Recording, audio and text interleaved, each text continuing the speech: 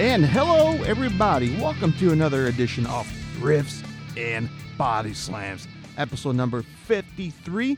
Yes, I'm your host, G-Mo, recording from the beautiful suburbs of Chicago, Illinois. And welcome to the Bay Area Strikes Back edition. As I will dig a little bit more in details on my trip to Milwaukee this past Tuesday to see Testament, Exodus, and Death Angel, thrash metal finest. I'll give you a review of the show, the set list, or whatnot. By the way, if you're a new listener, feel free to hit the subscribe button so you'll never miss an episode each and every week. Also, if you're a daily listener each and every week, I want to personally say thank you. I understand there's people across the globe. I've seen there's people from Germany, the UK, and of course right here in the United States of America. But hey, thank you for tuning in, no matter where you are, either across the globe or within the United States. Thank you. By the way, I want to do a quick shout out. If you're a daily listener, a loyal listener, I'd love to highlight your name on the podcast, free of charge. I'm not asking for nothing. All I'm asking you is to send in your name. But where can you send this name at? Well, I do have socials. Twitter, YouTube. Just type in Riffs and Body Slams. Or send me an email at riffsandbodyslams@gmail.com. Feel free to hit me up on there. And I do have a second YouTube page, Riffs and Body Slams Plus. Feel free to watch the extra content. By the way, Riffs and Body Slams, the original YouTube channel. I do have the video up from this past Tuesday from the Bay Area Strike Backs tour. So it is live, up and available. Positive comments, a lot of thumbs up. People enjoyed it. I mean, most of the comments on the video were from fans like myself that were at the show in attendance. So that's good positive view, good vibes. It was a hell of a show. But I will get a little bit more details about that show just a little momentarily. But also on the show for this episode, we'll be talking about the AEW Dynamite that went down this past Wednesday. Also, we'll be talking about WWE Extreme Rules. Yeah, we're going to do a nice little preview predictions on my picks and see if it matches up with yours.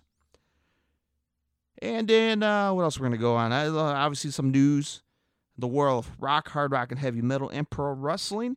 We'll talk about New Music Friday, my personal favorite. New records coming out.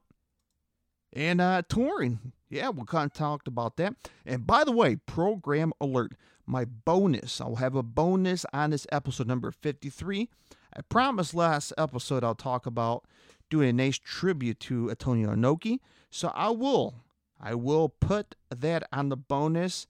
I feel it should definitely deserve to be on its own platform / episode, so it kind of makes sense. So even though this show is already going to be loaded already, but it's nice to put a little Antonio Inoki tribute on a separate bonus thing, so it'd be short, a little history throughout his career. But majority of the clips that are going to be featured on this podcast coming from a radio show on SportsTownChicago.com, the Windy City Squared Circle, from 5 to 6 p.m. Central Time.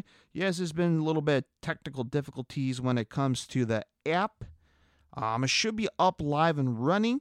This past Thursday, I did a special time since the app is back on the airwaves. So there's that. So, yeah. Before I get things going, I just want to have a you-me little talk. I want to say, how are you? How are you doing? You healthy? Being safe out there?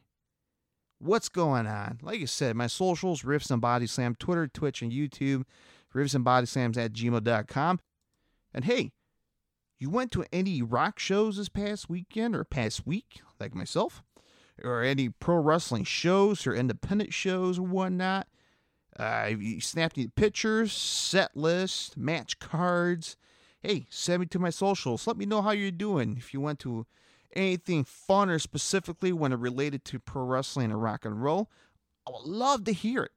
Hell, I would love to bring it on right out here on the podcast.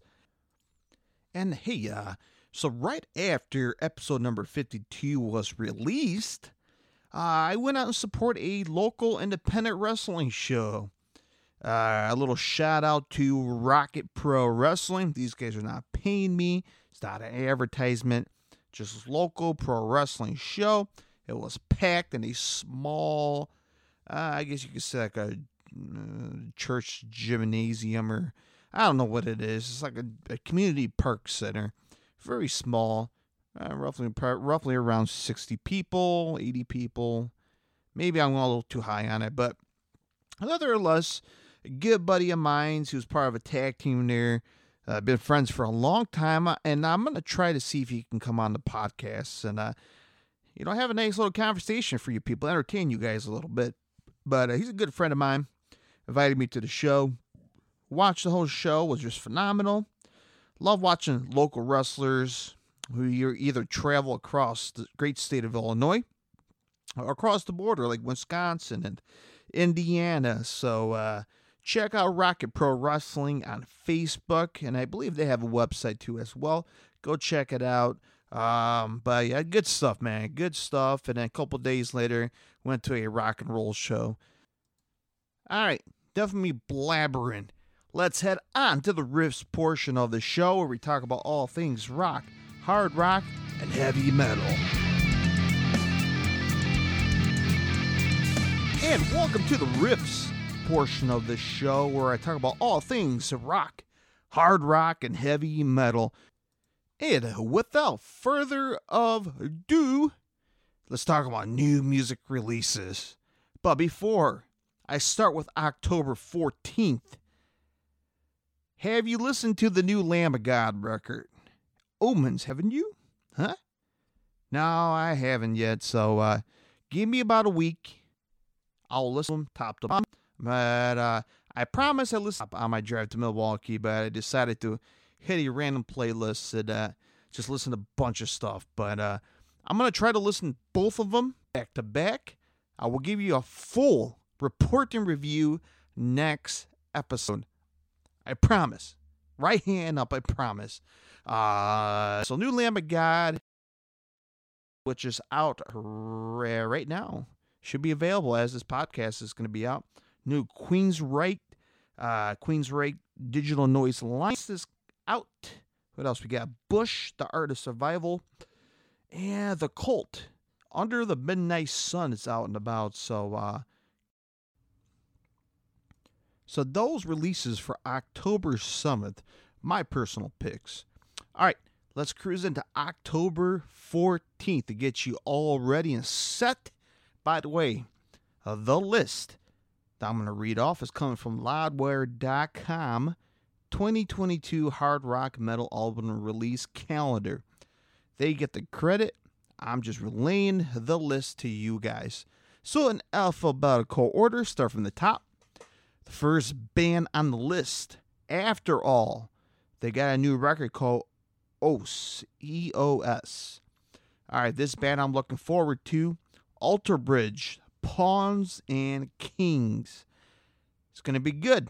It's going to be a hard rocker. Looking forward to this one. All right, next artist, Austin Mead, has Abstract Art of an Unstable Mind. It's a long title album from Austin Mead.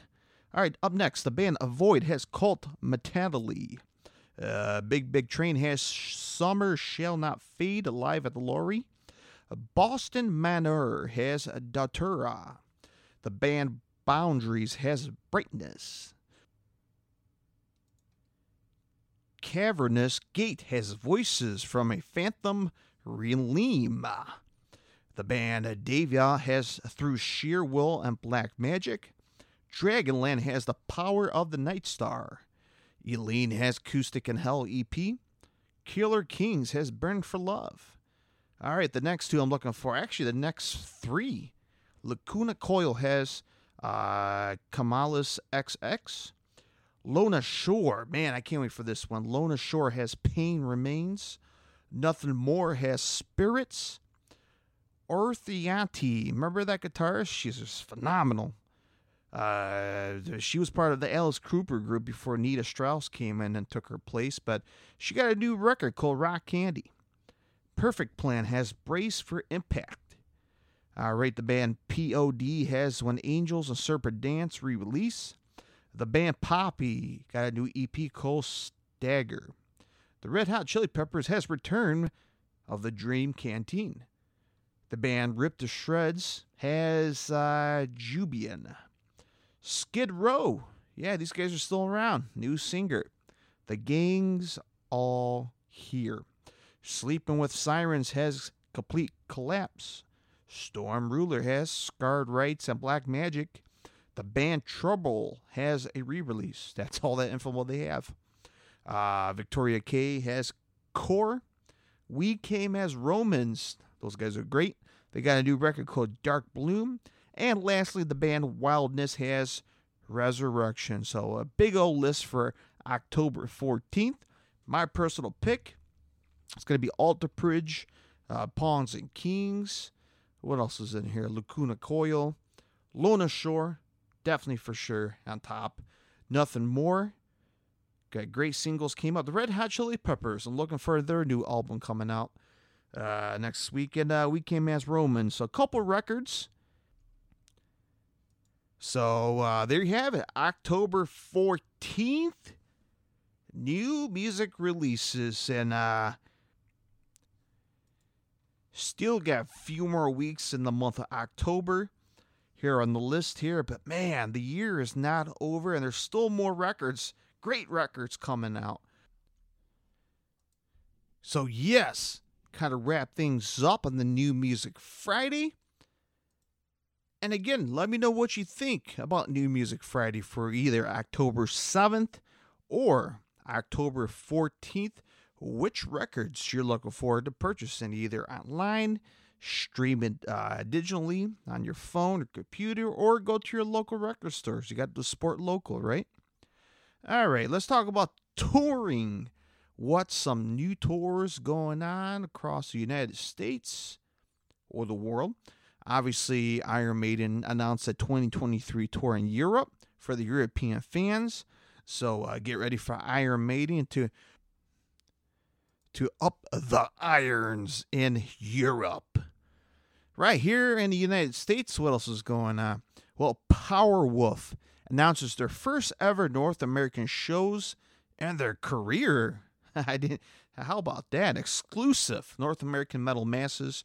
So Powerwolf will be coming to New York at the Palladium Times Square, February 23rd, 2023, and in Montreal, Canada, February 24th and 2023. So 2 dates if you want to see Powerwolf.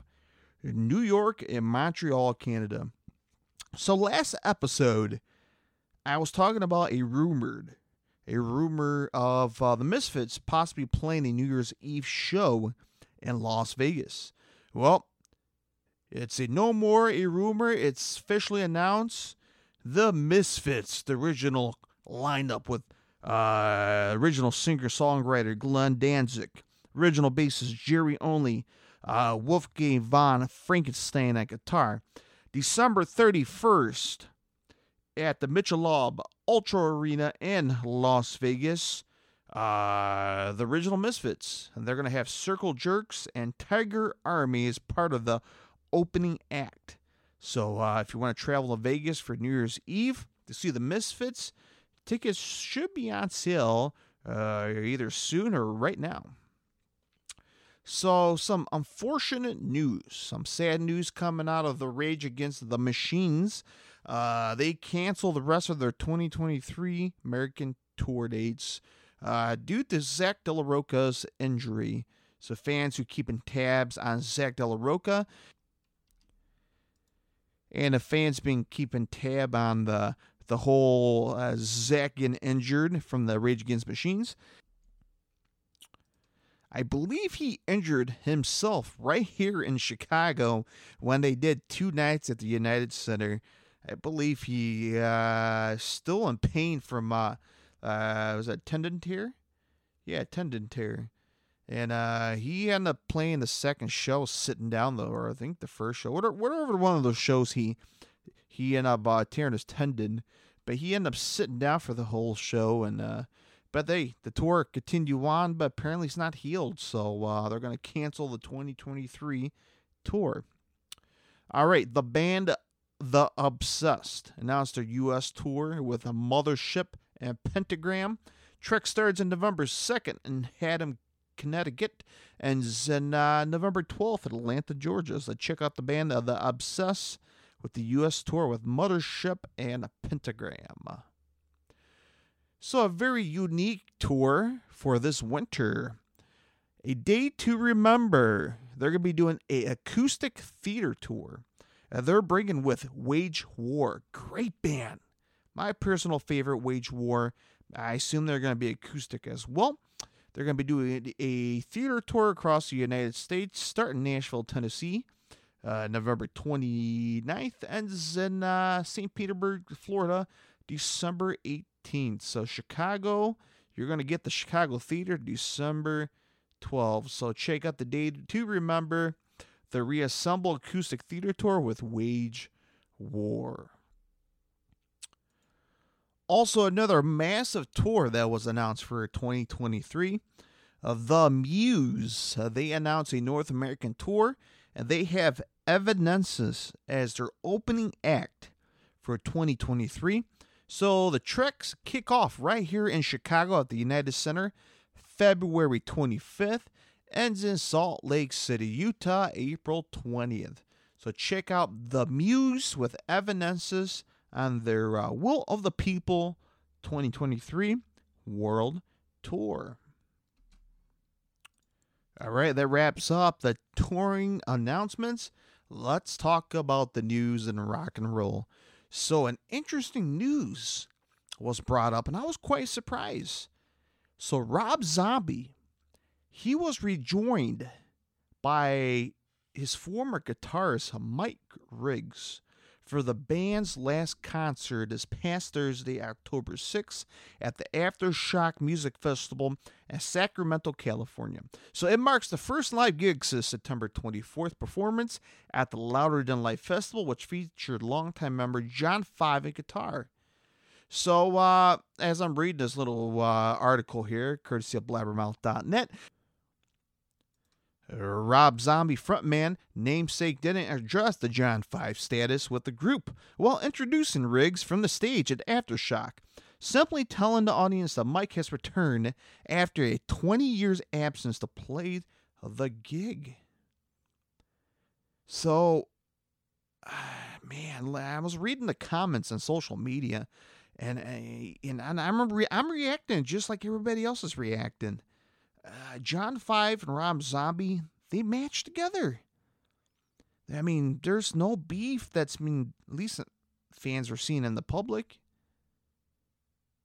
So why is John Five leaving Rob Zombie? Interesting. So according to rockfeed.com, that John Five and Rob Zombie are no longer following each other on social media, leading credence to the theory that John Five is no longer a member for Rob Zombie's band. Interesting. So Riggs joined forces with Rob in the 90s.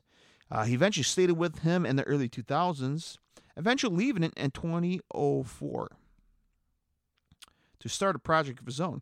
Now, Riggs' songwriting was crunching guitars can be heard on Rob Zombie's Hellbelly Deluxe, American Made to Strip By, The Sinister Urge, and the Past, Present, and Future records. Now, John Five has played with Rob Zombie since 2006 when he was invited to join the band for a short Ozfest tour. Now, despite being told not to get too comfortable, the pairing brought a resurgence in Zombie, who at the point was turning his hand to directing movies and taking a break from music. They began working on 2006 Educated Horse. As a consequence, John Five had to make a decision to leave his fledgling band Loser. John Five had worked with Zombie the past 16 years, co-writing on all the albums since Educated Horse, composing the score for Rob Zombie's 2013 movie, The Lords of Salem. So, very interesting. Very, very interesting. John Five, he's just a phenomenal guitarist. One of the nicest guys in rock and roll. So, it's yet to see if Rob Zombie's planning on releasing some kind of press release stating that John Five is no longer in the band. Very heartbreaking news, folks. So we'll have to wait and see if John Five is planning on releasing any statement. Hopefully very, very soon. So here's the interesting story. King Diamond bought a Corvette with his first Metallica royalties. How about that? So obviously Metallica done, I think, a cover or two. I believe on Garage Days Inc. doing a Merciful Fate song. And look, Metallica, one of the major rock bands, metal bands on the planet. So, making that kind of money. And, look, King Diamond's got to be getting a good check in the mail. So, good for him. All right, John Petrucci, the current guitarist from Dream Theater, shuts down fan speculations about Mike Portnoy's return to Dream Theater.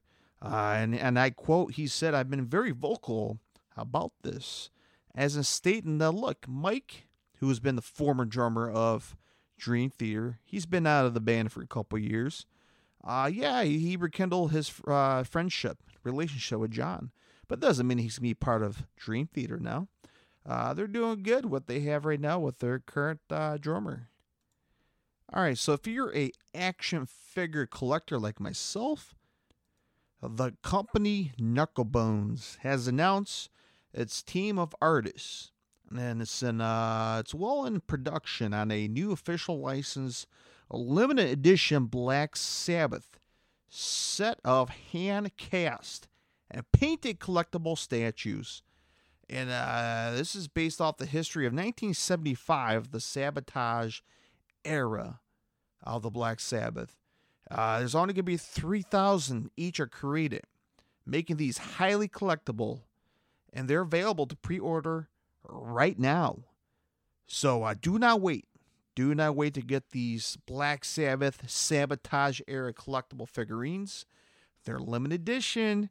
Only 3,000s are only going to be made in the entire world. So good luck to you, and I hope you snap one. And if you do, send me a picture. I'll love to see it. Looking at the picture, it looks badass. By the way, my socials, Riffs and Body Slams on Twitch, Twitter, YouTube, Riffs and Body Slams at gmail.com.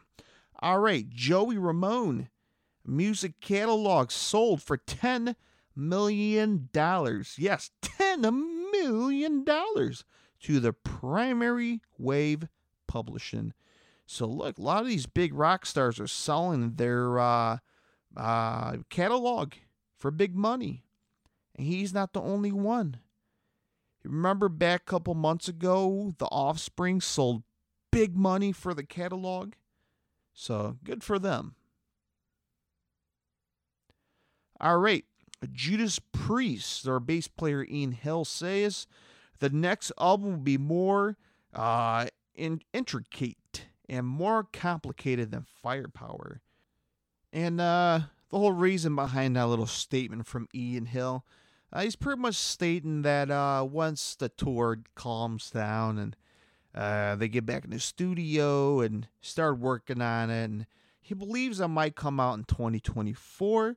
But again, it could possibly come out sooner, but they're just going to play it by ear and see how the schedule goes. All right, so good news in the Slipknot world for their new album, The End, so far. It has topped the official UK charts. It marks the band's third and number one in the country following 2001 Iowa and 2019 We Are Not Your Kind. So Slipknot's 7th LP beat out a reissue of George Michael's 1996 album Older, which came out at number 2, followed by The Snuts Burn the Empire at number 3. So that's in the headlines in the world of rock, hard rock, and heavy metal. Again, follow me on my Twitter page, Riffs and Body Slams, so you'll never miss any major tours. All right, let's talk about the Bay Area Strikes Back tour. Yes, went down this past Tuesday at the Rave Eagles Ballroom in Milwaukee, Wisconsin. It was a hell of a show. If you're a fan of thrash metal, go check out the tour. Check out the remaining dates either on the Testament, Exodus, or Death Angel website or their social media. Go catch it. Do not miss out on this tour because you never know when this tour will happen again. But nonetheless, did had a VIP to meet Exodus. So I was very, very excited. A little nervous. Obviously meeting my personal favorite guitar hero of mine, Gary Holt. Obviously he's been in Exodus since the very beginning. Obviously fans know, or not, that he taught Kirk Hammett to play guitar. And he was a Slayer. Come on. He was the guitarist for Slayer. One of the big fours in thrash metal. So this past Tuesday, October 4th, left the house around 12 in the afternoon, got in the car, head on the expressway, went north, crossed the border into Wisconsin. As I approach to Milwaukee, I walk into a giant Miller Lite poster, or we call it billboard. And I know the Miller Lite factory is in downtown Milwaukee, along with the Museum of Harley Davidson's. If you're a big motorcycle fan, the museum is in downtown Milwaukee. So, I managed to get off the expressway. GPS telling me to make a left, make a right, make a left. And I am welcome to this neighborhood where the venue was located.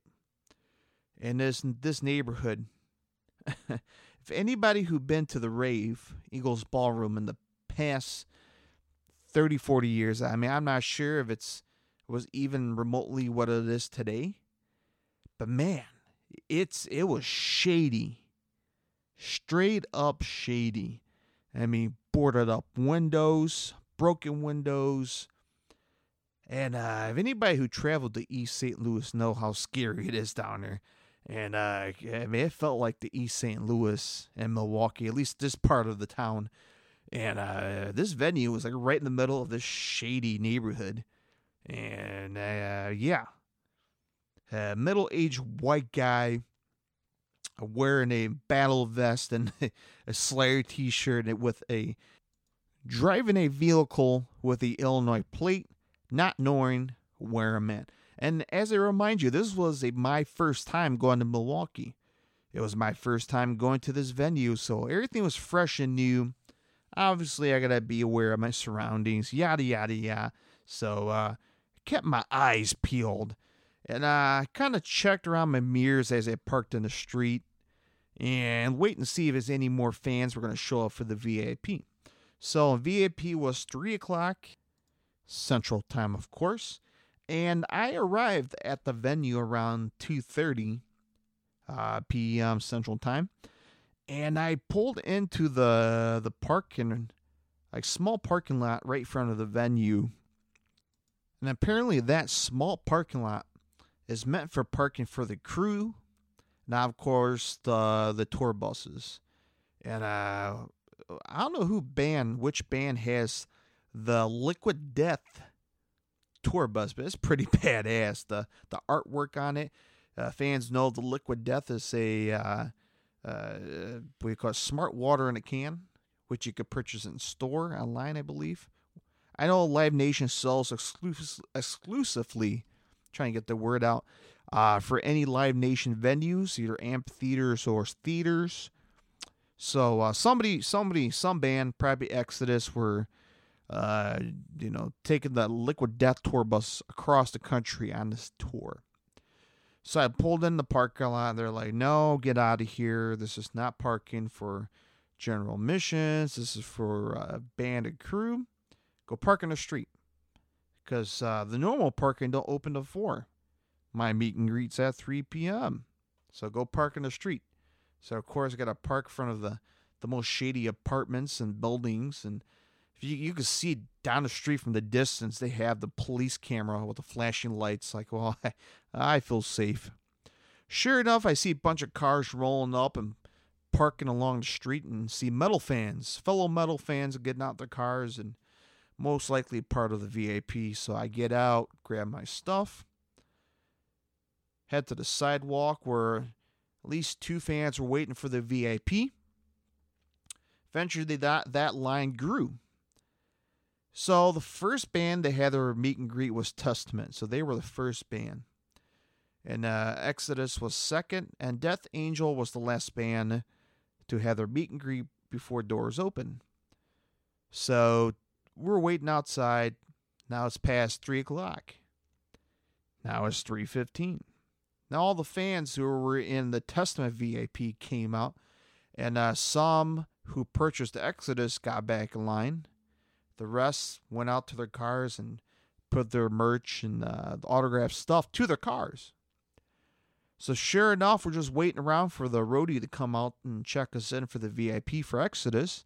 Sure enough, here come Testament cruising out the parking lot. And, hey guys, how's it going? It was Eric Peterson and Steve DiGiorgio and Chuck Billy.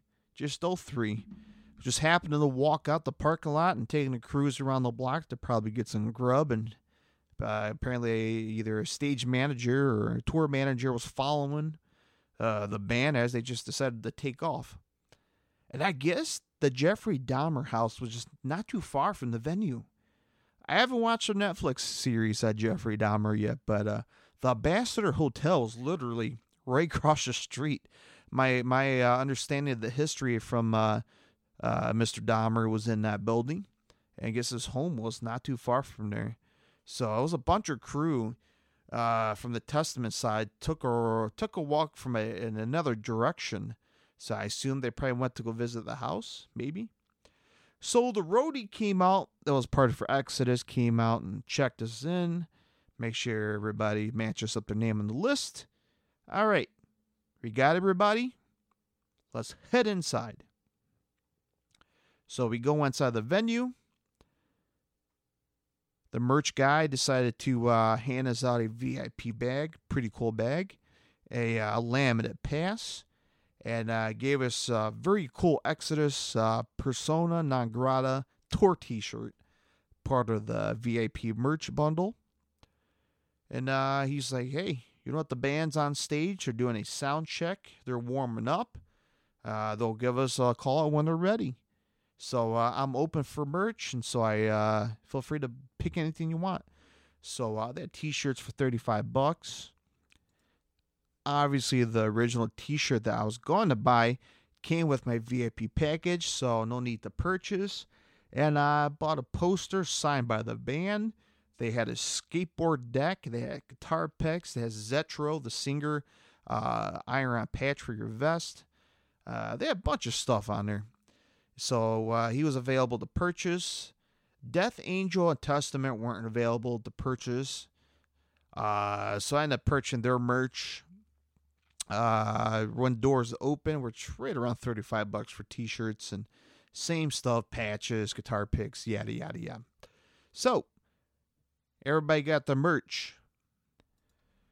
The merch guy / roadie went out to the floor, checked in with the band, and he came back and said, "You're right, the band's ready. They're ready to meet you guys." So all the VIPs, including myself, went out to the floor. By the way, the venue has apparently 2 rooms. The Eagles Ballroom, again, a massive ballroom from the 20s. If you've been to the Aragon in Chicago, similar to it. And then they have that, which I believe is upstairs at this venue. The concert from this past Tuesday was at the Rave. It was like a smaller, condensed venue, which was downstairs. So that's where the show was conducted this past Tuesday at the Rave portion of the show.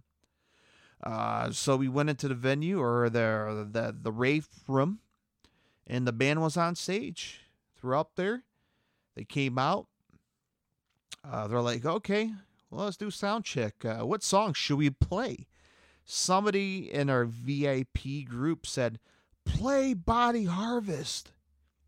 Zetro's like, the lead singer, he's like, hey guys, you remember how to play that song? I forgot. And Body Harvest came off of the Blood In and Blood Out album that came out 4, 5, or 6 years ago. So even the band forgot that song. But as the band members, Gary on lead guitar, Lee Altus on rhythm, Jack Gibson on bass, the returning Tom Huntington on drums, and Zetro on vocals. So majority of the band picked up the song right off the bat. I'm like, okay, I remember how playing this song. And Zetro, the singer, he's like, shit, what's the lyrics? So as the band was already starting the song, the intro of the song, Zetro was just like flying through his phone to find the lyrics, and he managed to find the lyrics right when the first verse came in, and it was awesome, very cool. So the band finished the song, got thumbs up from the sound guy, everything sounded good, and show ready for the night. So the band comes off stage, and the roadie tech guy said, all right, here they come. They're going to do photos, a group photo. Then they're going to do individual photos.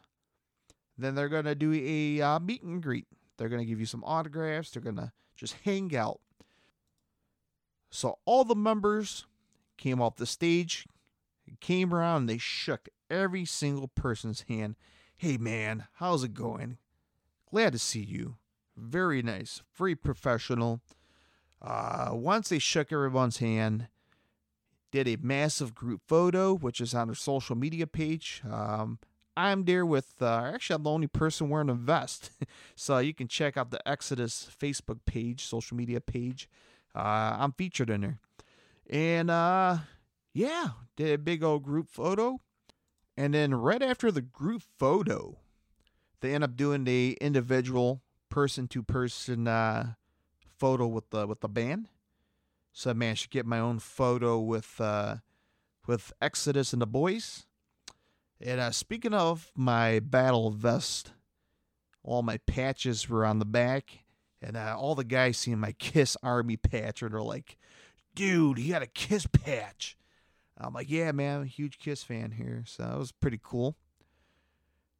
So right after the individual photos that everybody had, all the members got their Sharpies, went around and talked to everybody. Just hanged out, signed autographs. I gave them my VIP laminate, and everybody signed it. Talked to Zetro, and I enjoyed his YouTube videos, and talked to Gary, shook his hand, and said I'm a big fan of his, and a very cool moment to meet all the guys who are big part of thrash metal. Very nice guys, very professional. These guys are great. And even Tom Huntington, the drummer, told him, dude's glad to see you back. Fans know he had cancer. Again, he is recovering and back on stage and kicking ass behind the drum set. And he's like, thanks, man. Thanks. Glad to be back. And cool dudes, man. Like I said, if you're going to go check out the tour, definitely worth $100 to get the VIP. Like I said, you'll get merch. You'll meet the band. They'll shake everyone's hand. Just professional. Just because they're metal, they're crazy. They are playing just class act. Professionals. Top notch. Highly recommend it. All right, so did the meet and greet. VIP is officially closed. Everybody out. wait around, hang around outside till doors open for the show.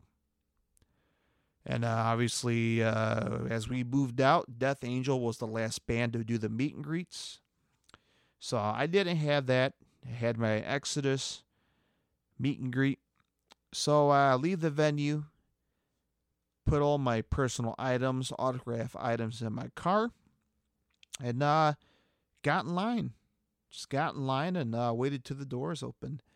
And this was my favorite part before the show, which is meeting the people, just talking to random people, strangers, fellow metalheads, especially since this is a more of a older generational tour, or group, I should say, from the 80s.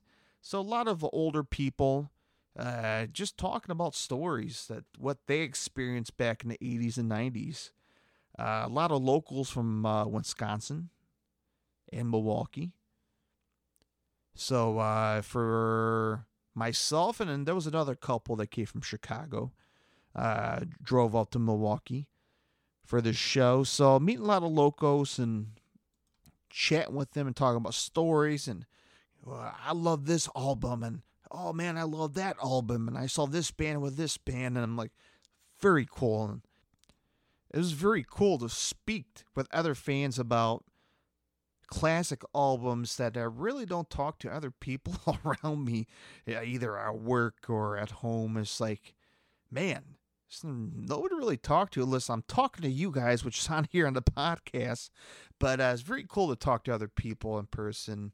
It's always a good time to meet different people, and hopefully we'll come across them in the near future. But man, it was a good time.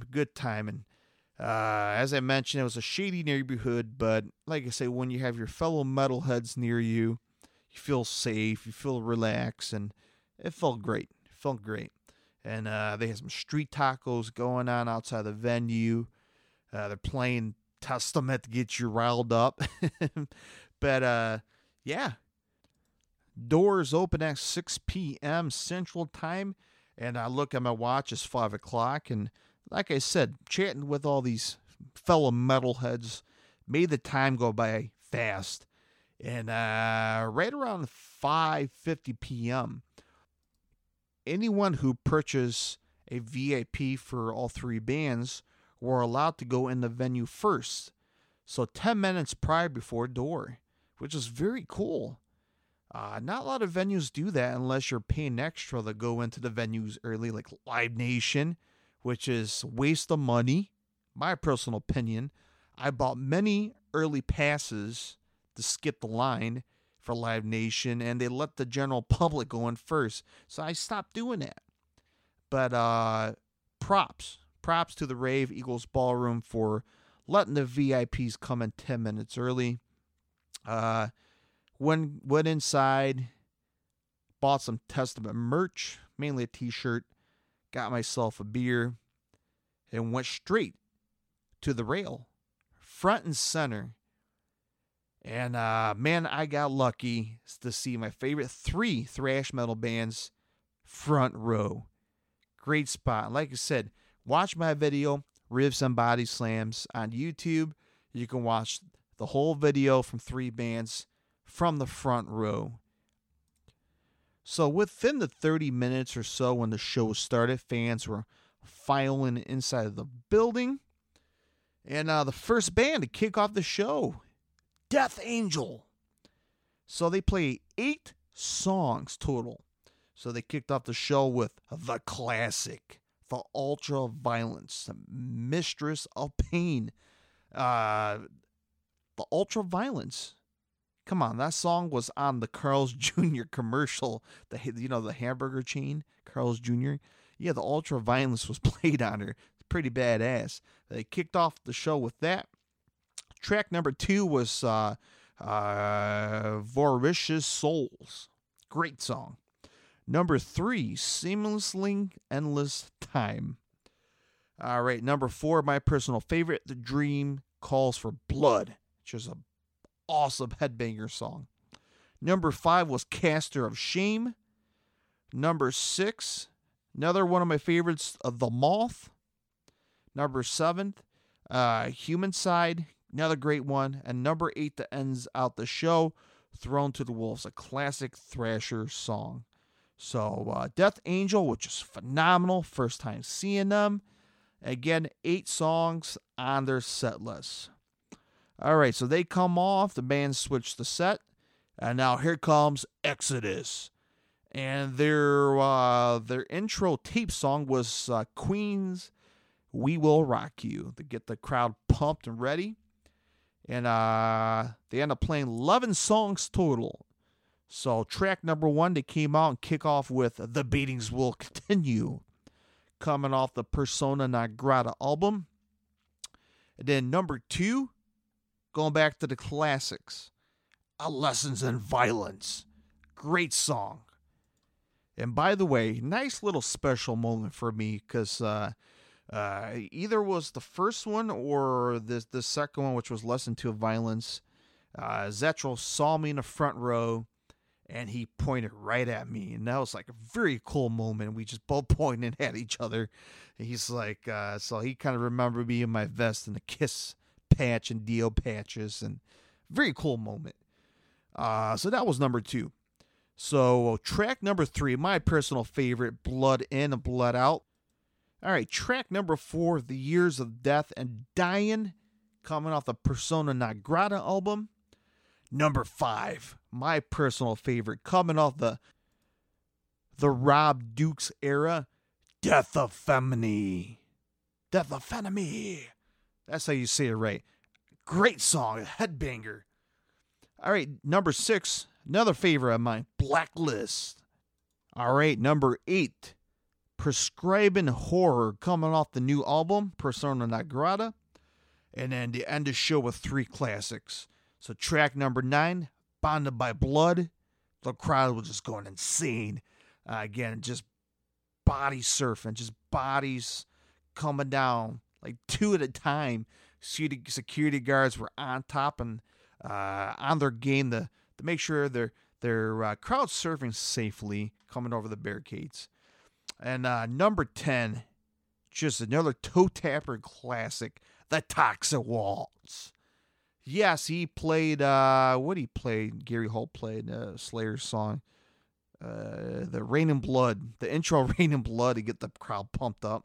And then they start playing The Toxic Waltz. And then they end the set with another classic, Strike of the Beast. And yes, the Wall of Death was in the middle of the set. I can't remember which song was it, but Zetro came out and said, you know what? Divide the crowd. When I get to 3, or I can't remember what he said. When I said go, I want you guys to just take your aggression out and ready, set, go, and just watch both sides of the crowd just collide. Just, man, just brutal. Mosh pits were just insane. Crowd surfing was insane. And this was just the second band of the night. Testament never came on, which we'll talk about in a couple minutes here. But Exodus never disappoint me, folks. They sounded great. The sound was great.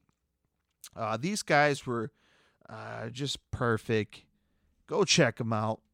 Exodus. All right. Here comes the headliner of the tour, The Mighty Testament. And their track taping song to get the pump crowd was Metallica's The Four Horsemen. And man, the crowd was singing along to the Four Horsemen. And the crowd was just smoking red hot right now, man. The crowd was popping.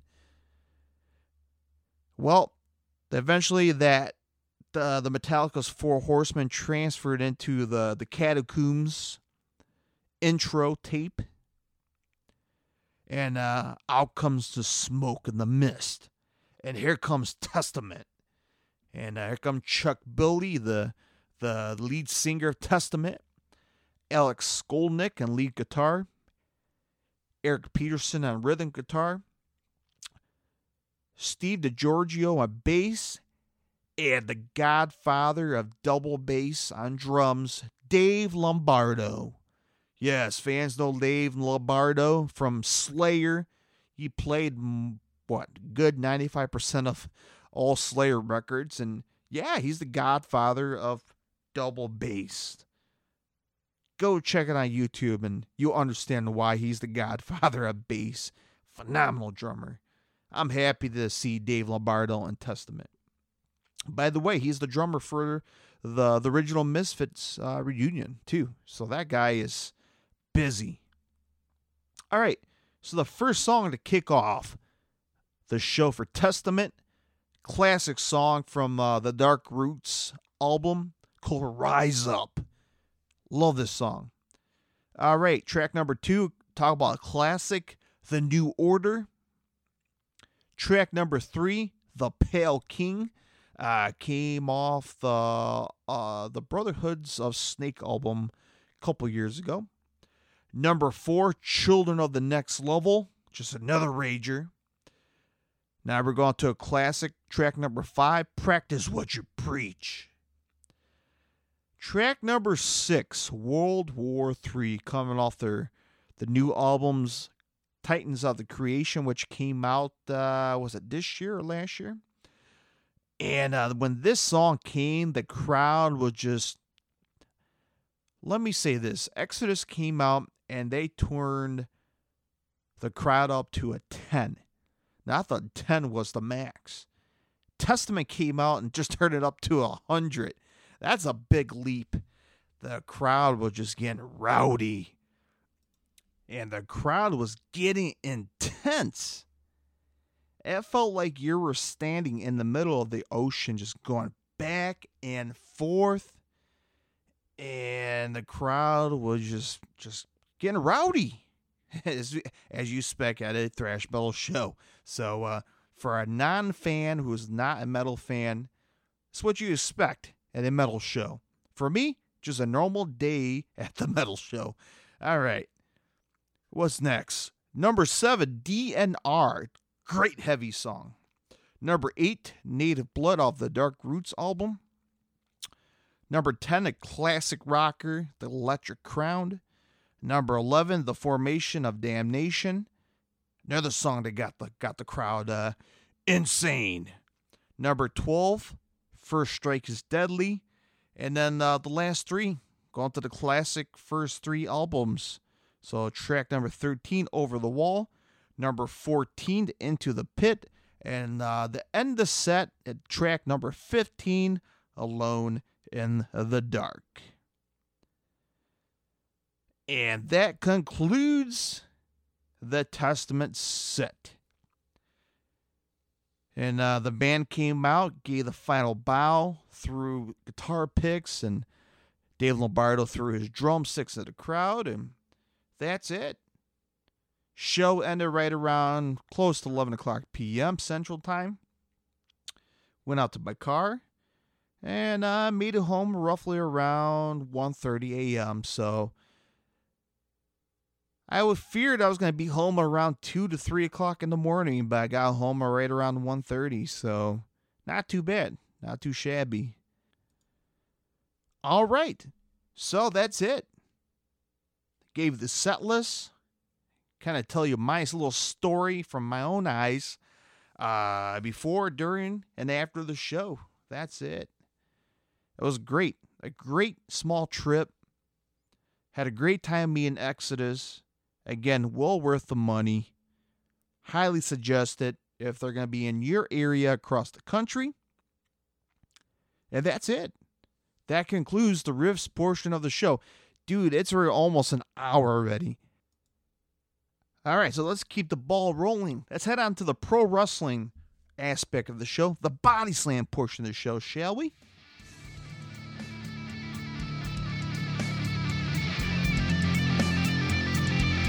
All right, welcome to the body slam portion of the show where I talk about all things pro wrestling news, results, and previews. So very quickly, I'm going to give you the quick news and recap. So as I'm recording this, I'm getting some news from SmackDown, WWE SmackDown, and AEW Rampage. So some of the top news, very quick. Max Dupree officially reverts to LA Knight. Name on WWE SmackDown, so it's good to see there.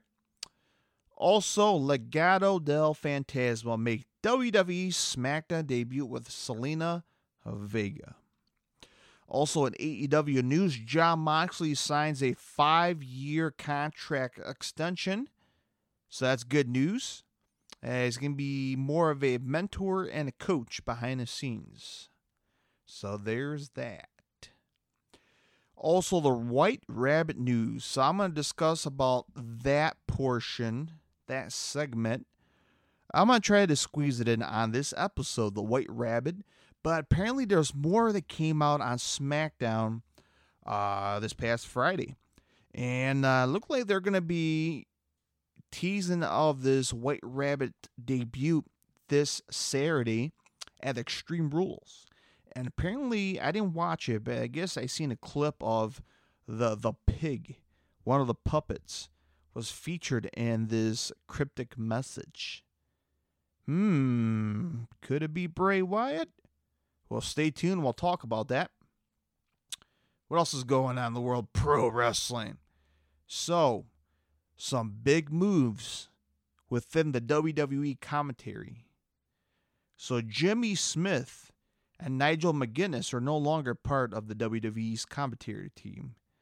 And they're making some big shakeup when it comes to the commentary team for Raw, SmackDown, and NXT. So for Friday Night SmackDown, you're going to get Michael Cole and Wade Barrett. Monday Night Raw will get Kevin Patrick and Corey Graves. NXT will get Vic Joseph and Booker T. And for the pay-per-views, we'll get Michael Cole and Corey Graves. So very sad news to report here that former WWE Tough Enough winner Sarah Lee, or her real name is Sarah Weston, passed away at age 30 years old.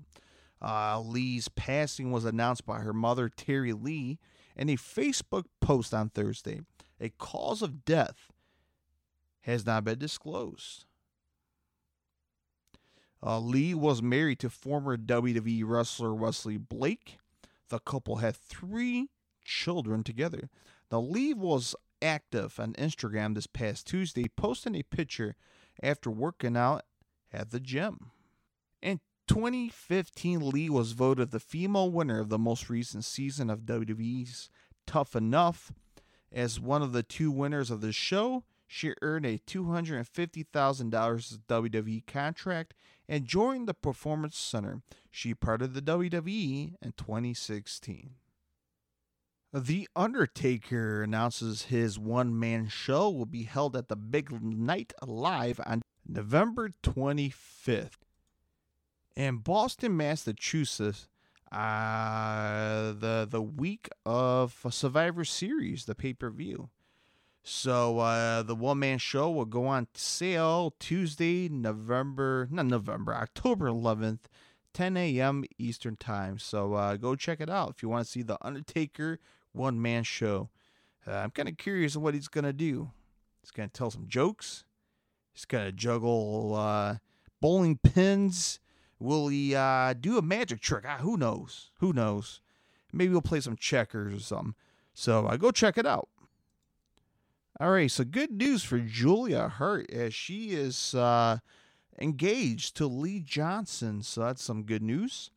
Bandito has not signed with AEW. So apparently Uncle Dave Meltzer messed up and apologized, stating that he was wrong. And Bandito never signed an AEW contract yet. But he did confirm from Dave Meltzer from WrestlingObserver.com that he was received a WWE offer as well. So Tony Khan, don't let go, Bandito. Keep him. He's very special, very unique, excellent wrestler. So keep him, Tony. All right, so let's talk about the big news in AEW really quick. The Sammy Guevara and Andrade El Idolo altercation that happened backstage. So fans who have been hiding under the rock lately, Sammy Guevara and Andrade had a few words on Twitter this past week. So apparently the whole thing started with Andrade doing an interview. I'm not sure if it was a video interview, a podcast, or whatnot, but he pretty much stating that that Sammy Guevara is being a little whiny brat. He claimed that Andrade is being too stiff with him in the ring. And eventually these two were fighting on Twitter publicly. Andrade said, you know what? I'll see you Wednesday. So apparently there were reports from the WrestlingObserver.com that both men were warned by AEW management on Tuesday about not fighting or else to be sent home. And now there are different eyewitnesses talking about the altercation that happened behind the scenes. Now there's one side from the Dave Meltzer side is given the personal view, what he heard from, and then TMZ had a different one. So there's one story where it is said that Sammy Guevara did not throw any punches or fight back even after Andrade punched him, possibly a sucker punch, according to Meltzer. And then Alvarez heard one account had Andrade spinning Guevara around. Guevara then pushed him, and Andrade punched him. Meltzer also said he heard Andrade was waiting in the hallway for Guevara and got 2 punches in before he was broken up. He noted that despite the punches, Guevara didn't have any marks on him for his main event match for AEW Dynamite.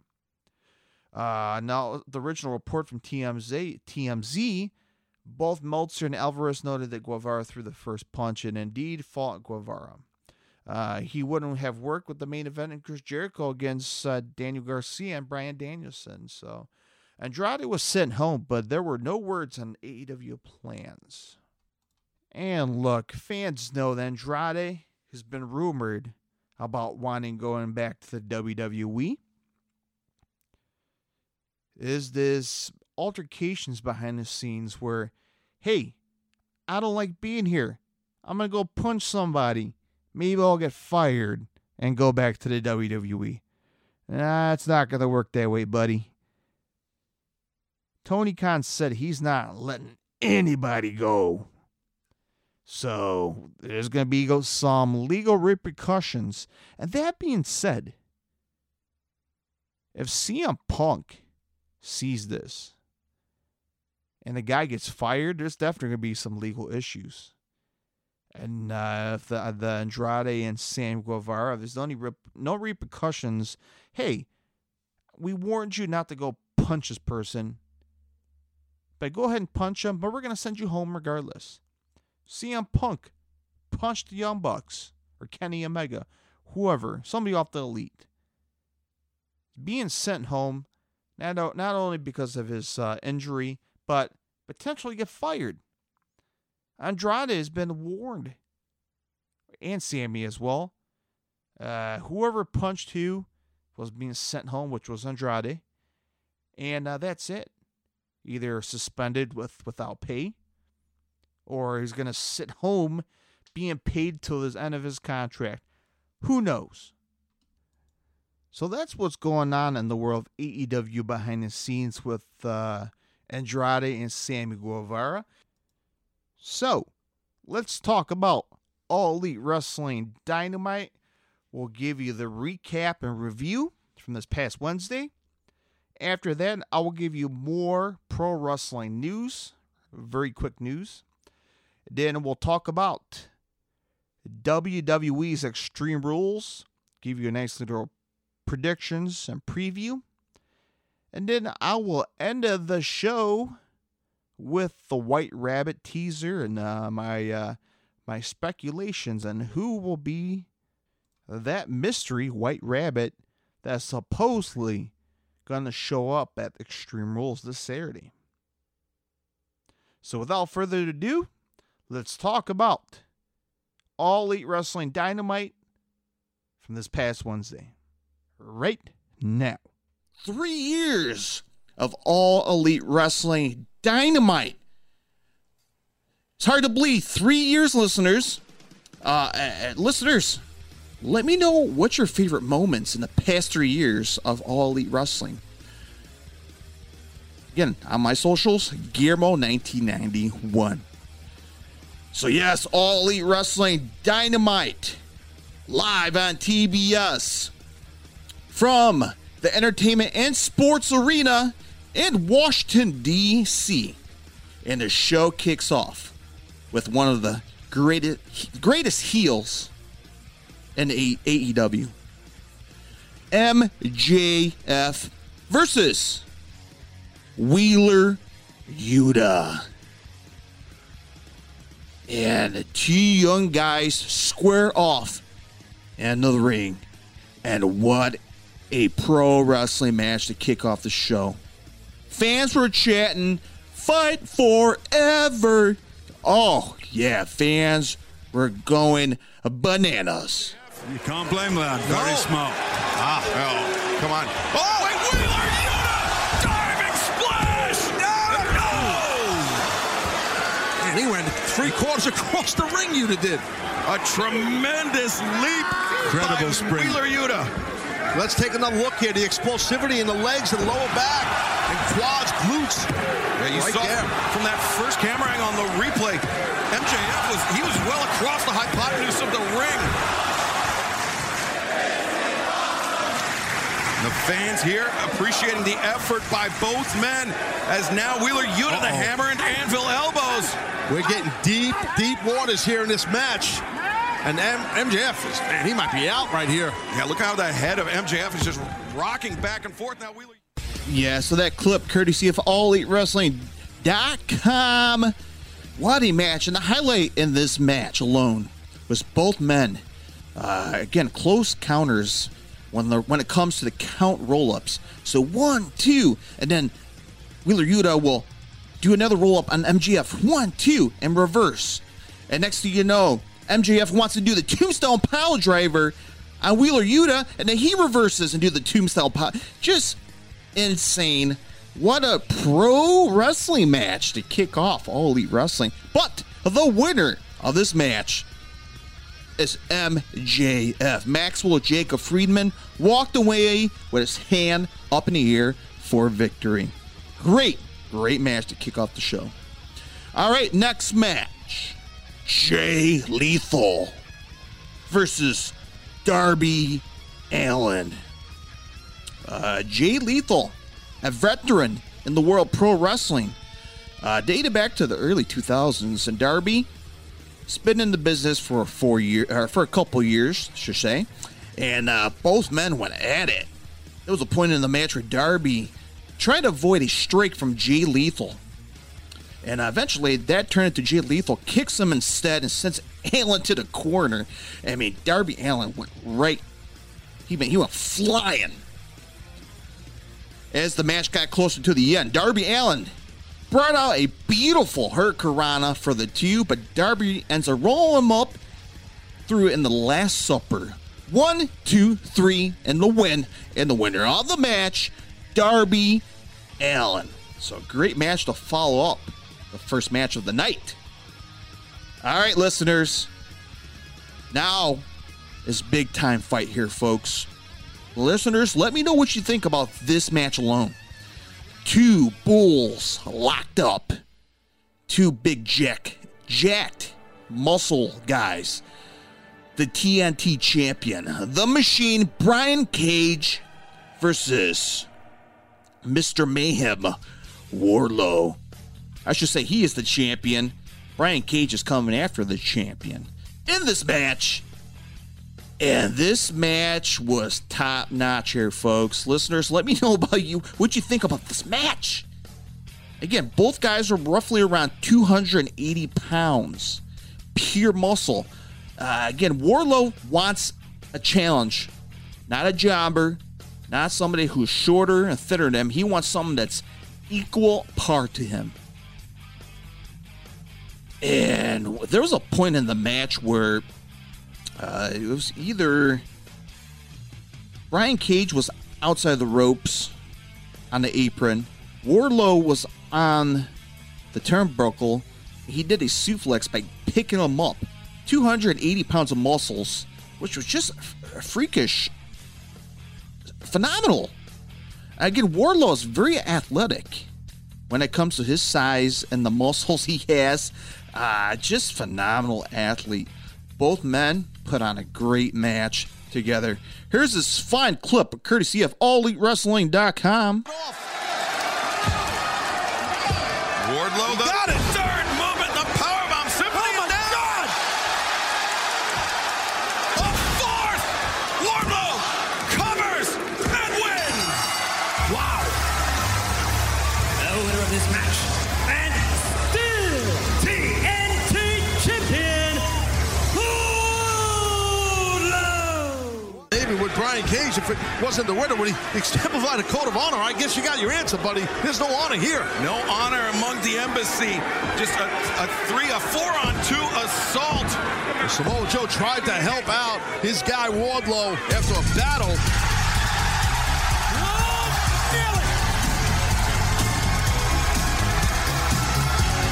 Well, there they are, the Ring of Honor World Tag Team Champions, FTR. Out of nowhere. Yeah, so that clip, courtesy of AllEliteWrestling.com. Wardlow won the match shortly after Brian Cage wasn't happy, and his faction, which is called the Embassy, came right down to the ring and started attacking Wardlow in the ring. Now it's 4-on-1 beatdown. Who's going to save Wardlow? Well, that person was Samoa Joe. Samoa Joe came down to save Wardlow, but it was still 4-on-2. So who's going to come out and help Wardlow and Samoa Joe? Well, that was FTR, one of the greatest pro wrestling tag teams on the planet, came out to the rescue and chased everybody out. And I had a little nice stare down between both groups. All right, up next, a trios women's match. Athena, Willow Nightingale, Toni Storm versus Jamie Hayter, Serena Deeb, and Penelope Ford. Both factions were just phenomenal. The chemistry between Athena, Willow Nightingale, and Toni Storm, just top notch. All right. So there was a point in the match where Jamie Hayter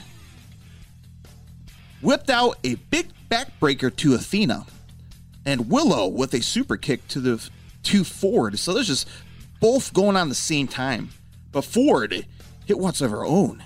1, 2, but no! Willow barely gets the arm up. Eventually, Willow sets Penelope Ford with a doctor bomb and hits it. A 1, 2, 3 for the win.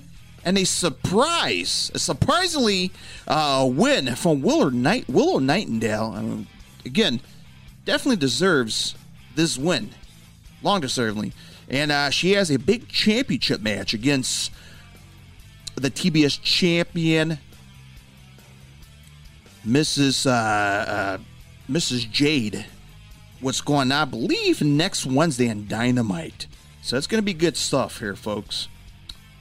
All right, up next, the Acclaimed celebrate the National Scissors Day in front of the Washington, D.C. crowd. Now, it was just a beautiful segment to have all the fans join together as unity as pro wrestling fans. Take a listen, courtesy of AllEliteWrestling.com. 40 years ago, here in this city, Washington, D.C., greatness was achieved when Washington won the Super Bowl.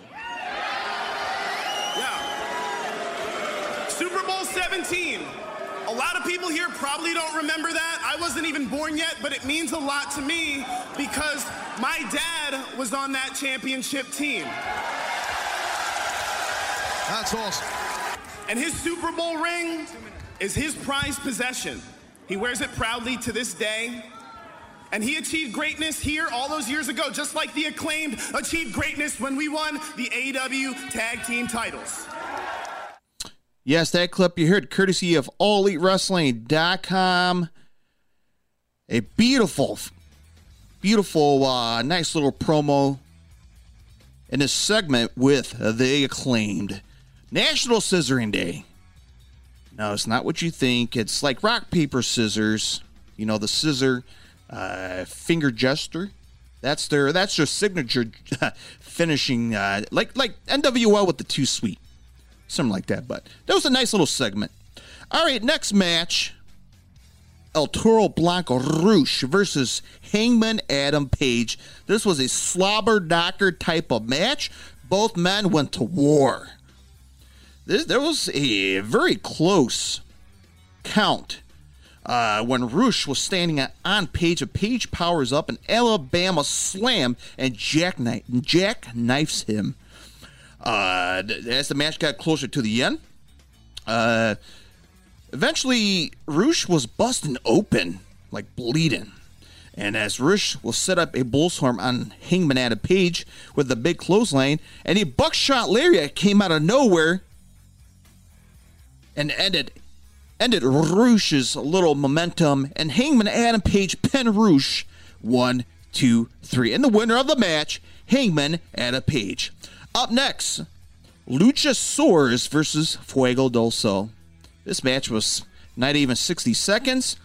Luchasaurus defeated Fuego del Sol in a squash match. All right, the main event. Bryan Danielson and Daniel Garcia versus the Ocho, Chris Jericho and Sammy Guevara. The Jericho Appreciation Society versus the Blackpool Combat Club. Yeah, I think Garcia's got it pretty tight. He's ready to tap. Can he hang on long enough to make him? Oh, no honor at all there with that Ring of Honor World title by Jericho. Come on! Just exactly what I talked about in the interview earlier. The referee was looking towards the competitor. She didn't see it, Excalibur. No, she didn't. And Bryan Danielson's still down through the timekeeper's table. Sammy Guevara covers and gets the win. The team of Chris Jericho and Sammy Guevara. The Ring of Honor Championship is its highest profile it's ever been, but if it's going to be like this, this isn't the Ring of Honor I remember. Hey, listen, Chris Jericho... Yes, that clip, courtesy of AllEliteWrestling.com, was the point of the match where Jericho slams Daniel Bryan right into the table, then suplex him. So, wow, Danielson just getting brutally beaten up by Jericho outside of the ring. Now, back inside of the ring, Sammy Guevara went for the high knee and the GTH on Garcia. Now, Sammy doesn't cover him. Instead, taunts Garcia. Now, Sammy is on top of the turnbuckle, pulls out the shooting star, but Garcia with the knees up. Eventually, the Dragon Slayer to Sammy Guevara in the center of the ring, but Garcia has locked it deep. But Jericho hits him with the Ring of Honor belt, which you heard in that clip, cheated with the ref, didn't see it, and eventually the ref turned around. Sammy Guevara covered up Garcia 1, 2 for the win. 1, 2, 3 for the win. In a cheating heel fashion way to end All Elite Wrestling Dynamite, and winner of the match, Chris Jericho. So a phenomenal action-packed show last night on TBS. Speaking up another action-packed show, WWE presents Extreme Rules going down to this weekend live on the Peacock Network. What matches are going down to this weekend? All that's coming up next.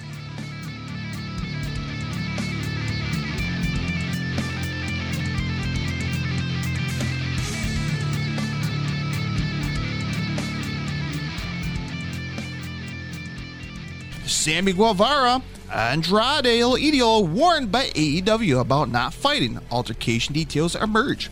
Both Sammy Guevara and Andrade El Idolo were both warned by AEW management on Tuesday about not fighting or else they would be sent home. Following their back forth on Twitter this week, after Andrade interview where he said he had an issue with Guevara, both men had an altercation backstage prior to AEW Dynamite taping last night. Bandito signs full-time contract with AEW. After being offered a contract immediately following his promotional debut last Wednesday, Bandito has signed his full-time contract. Fightful.com first reported the news Wednesday, and Dave Meltzer confirmed earlier this evening. The length of the deal and specific details on his ability to work outside AEW are unknown. WWE Raw ratings down, a big drop in third hour. Raw this past Monday night went against the NFL's lowest number of viewers so far this season. Ended up averaging 1.60 million viewers overall and drawing a .40 rating in the 18 to 49. The 18 to 49 number was Raw lowest number in 3 months. New tag team titles, number one contenders crowned in WWE's NXT. Nikita Lyons and Zoe Starks are the new number one contenders to the WWE NXT Women's Tag Team Championship. Lyons and Starks defeated Toxic Attraction, Gigi Dolan, and JC Jane in the number one contenders match on Tuesday WWE NXT.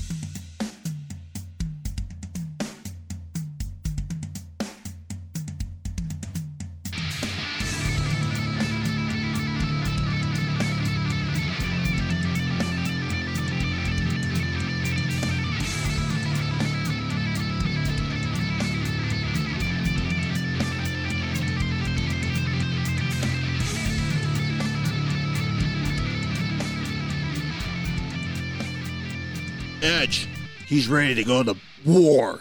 Will face a Finn Balor in the I Quit match.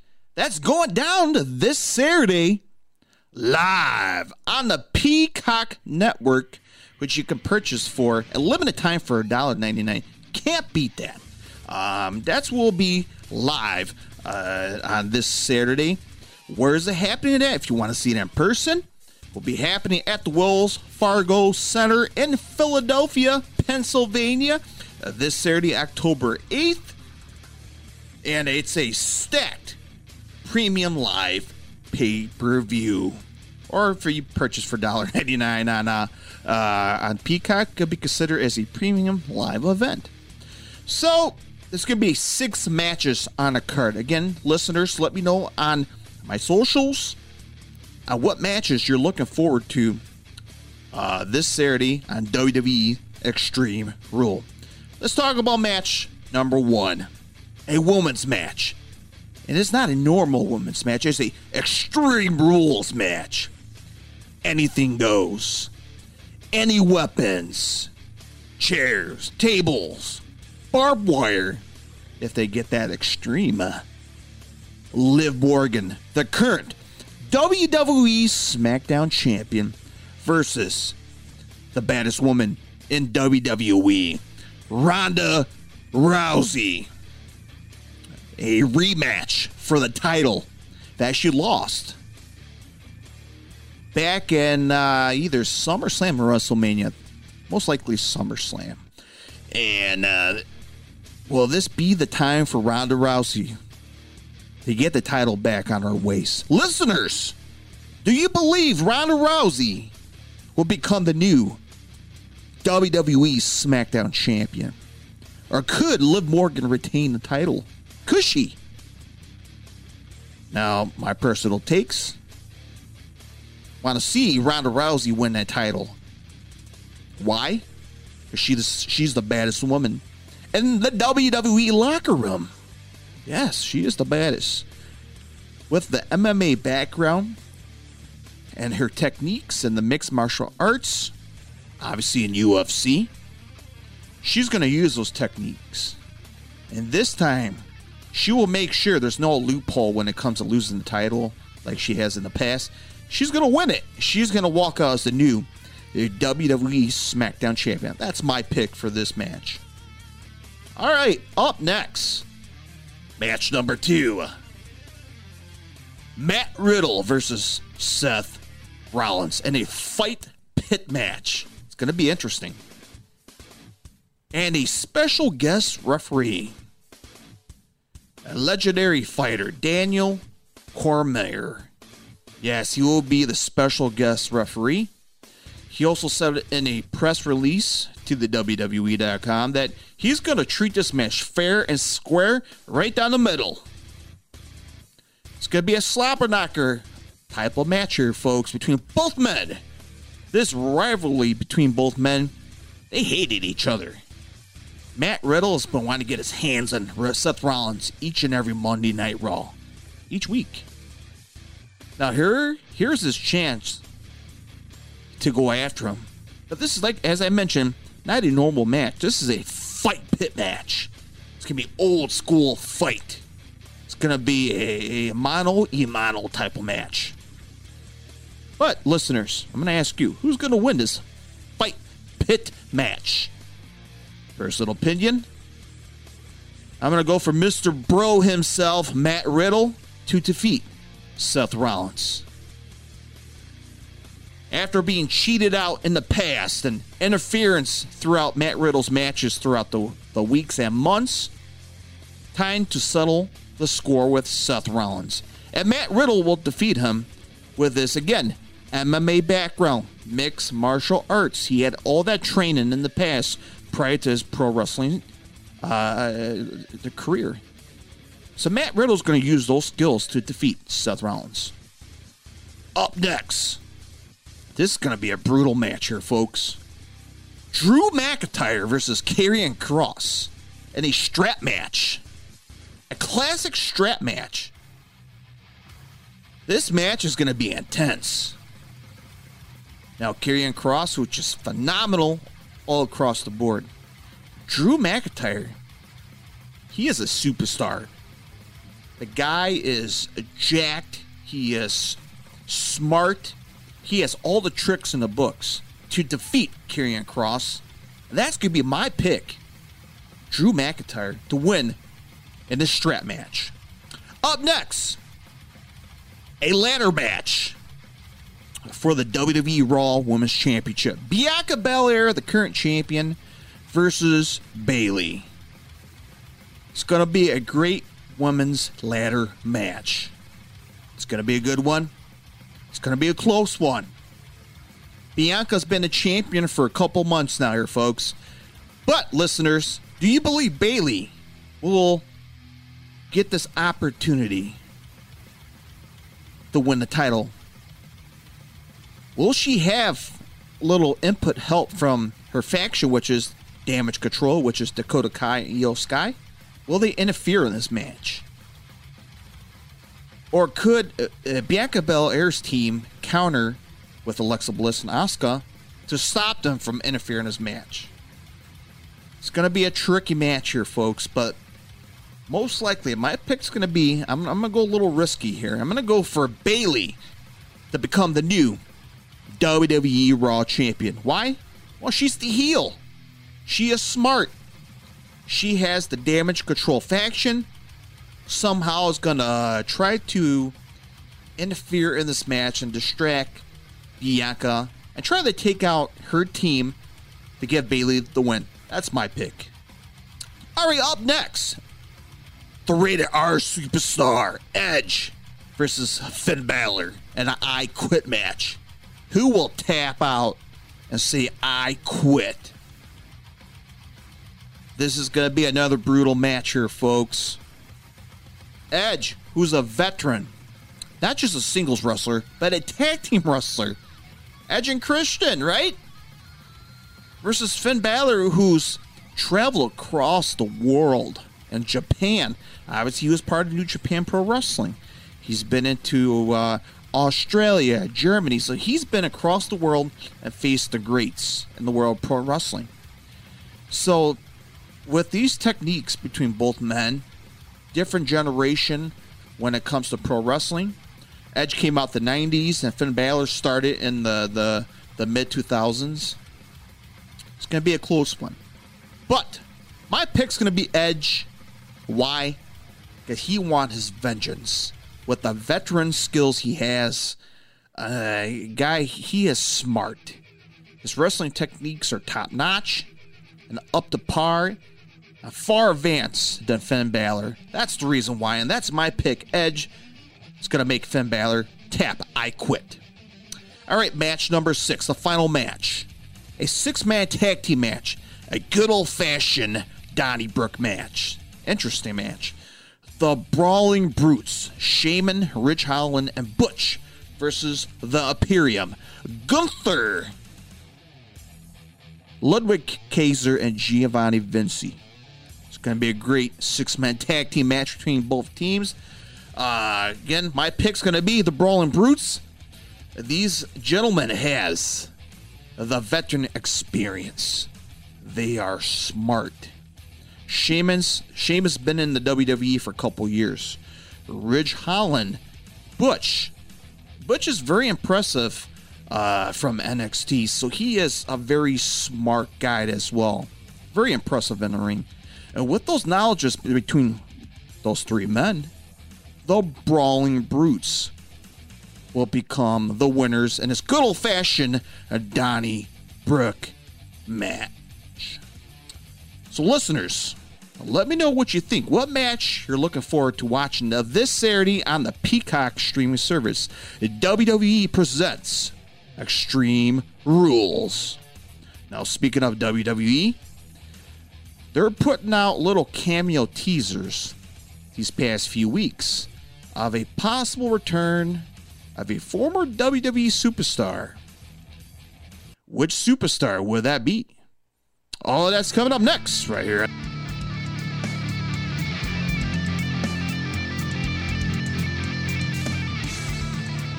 For update. WWE NXT viewership and 18 to 49 demos rating down. Tuesday's episode of WWE NXT averaged 625,000 viewers on the USA Network, down 5.3% from last week. It's the lowest audience total for the show since August 9th. Digital Media Title Open Challenge added to Impact Bound for Glory.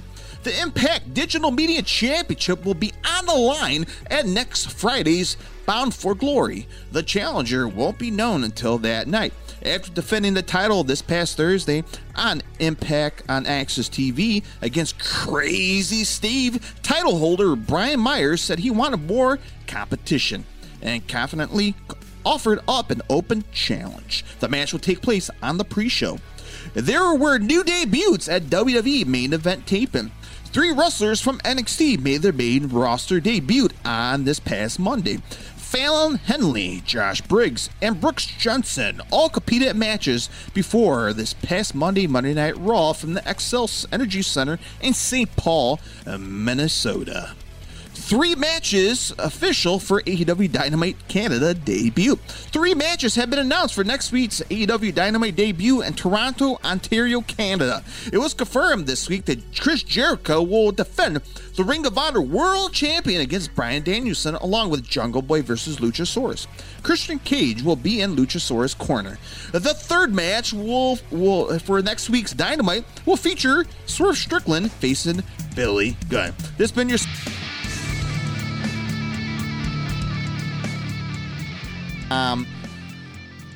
WWE has been doing teasers each and every week on Monday Night Raw on the USA Network and the WWE SmackDown on Fox Television.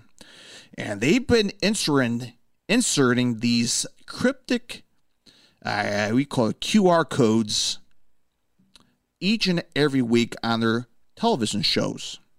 Now, when listeners are scanning these codes, it gives them a link. They open up the link, and they'll get like a cryptic message, random images.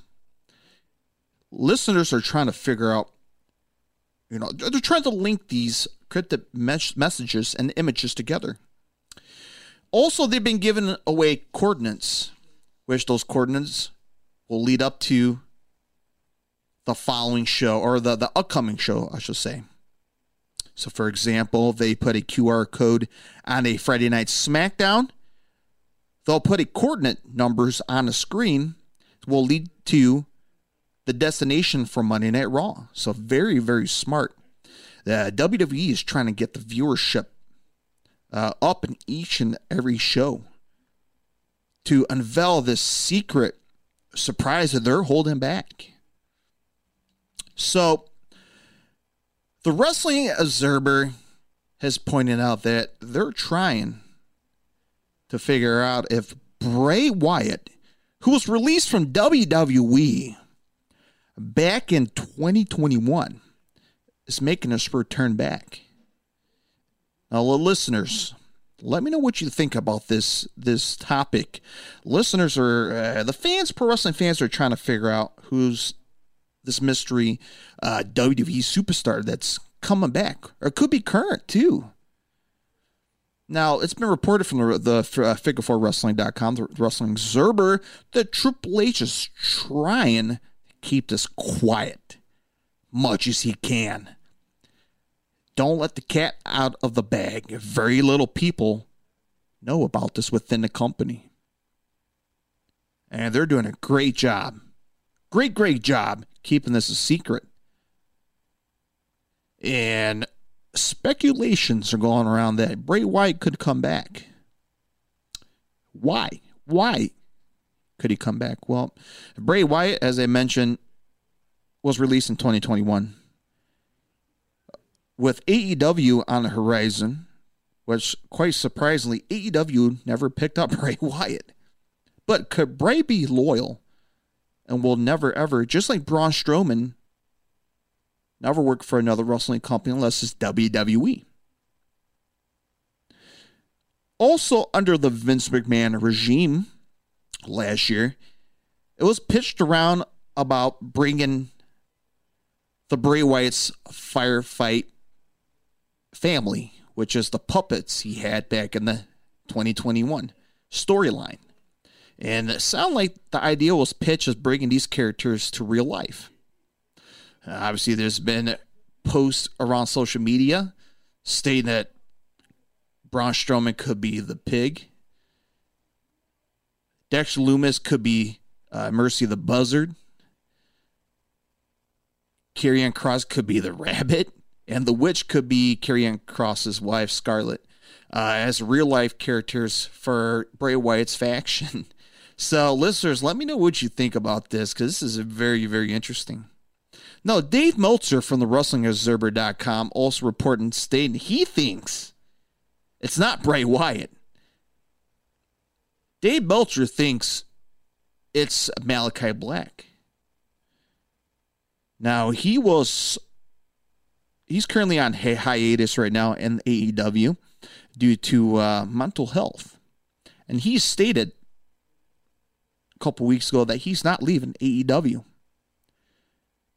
So, with that going around, another interesting news came out. And WWE has hired former Marvel writer and Disney producer Rob Fee as a director of long-term creative in the WWE. Well, now, why is that interesting?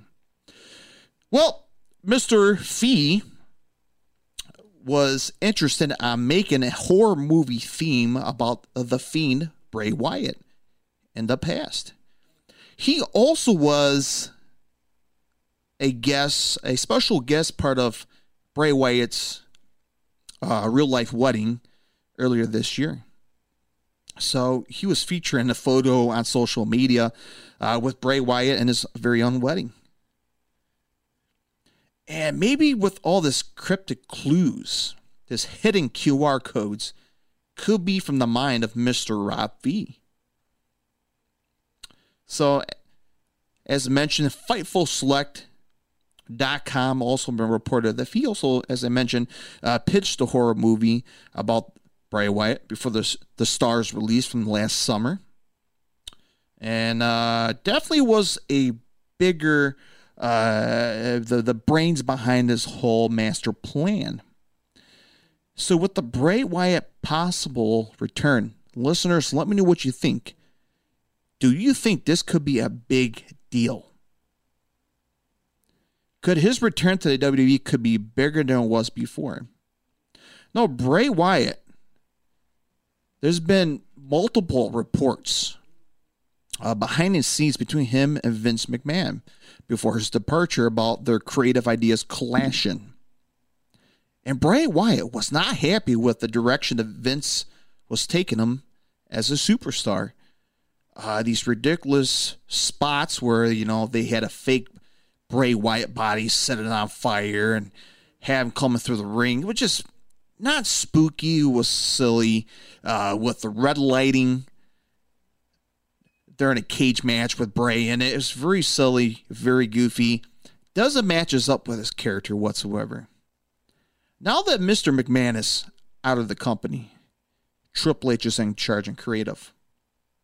Could Triple H fix his creative outlook in the near future when it comes to Bray Wyatt and give his own vision of what Bray Wyatt wants to see? Again, listeners, let me know what you think on my socials about this whole situation. Do you think Bray Wyatt will make his return back? Possibly this Saturday on Extreme Rules, which the clue leads to. Or could it be somebody else? Let me know what you think on my socials.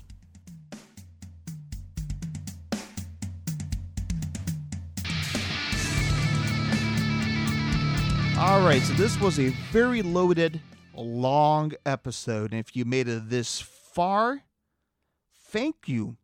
Thank you again for taking a stab and listening to this fine podcast. Again, hit the subscribe button if you're a new listener, so you'll never miss an episode each and every week.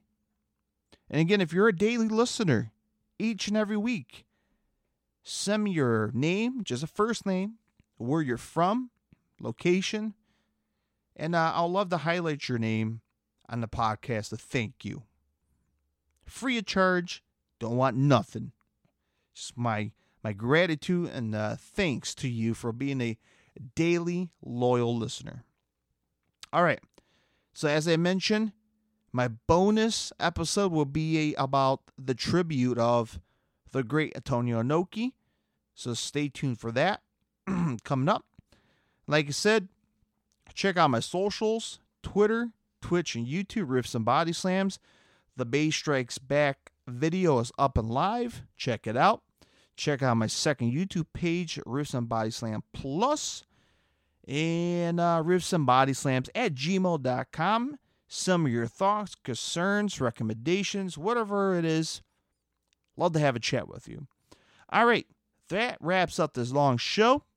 Have an awesome weekend / work week. And I'll talk to you guys next episode, which is 54. All right. Bye-bye, everybody.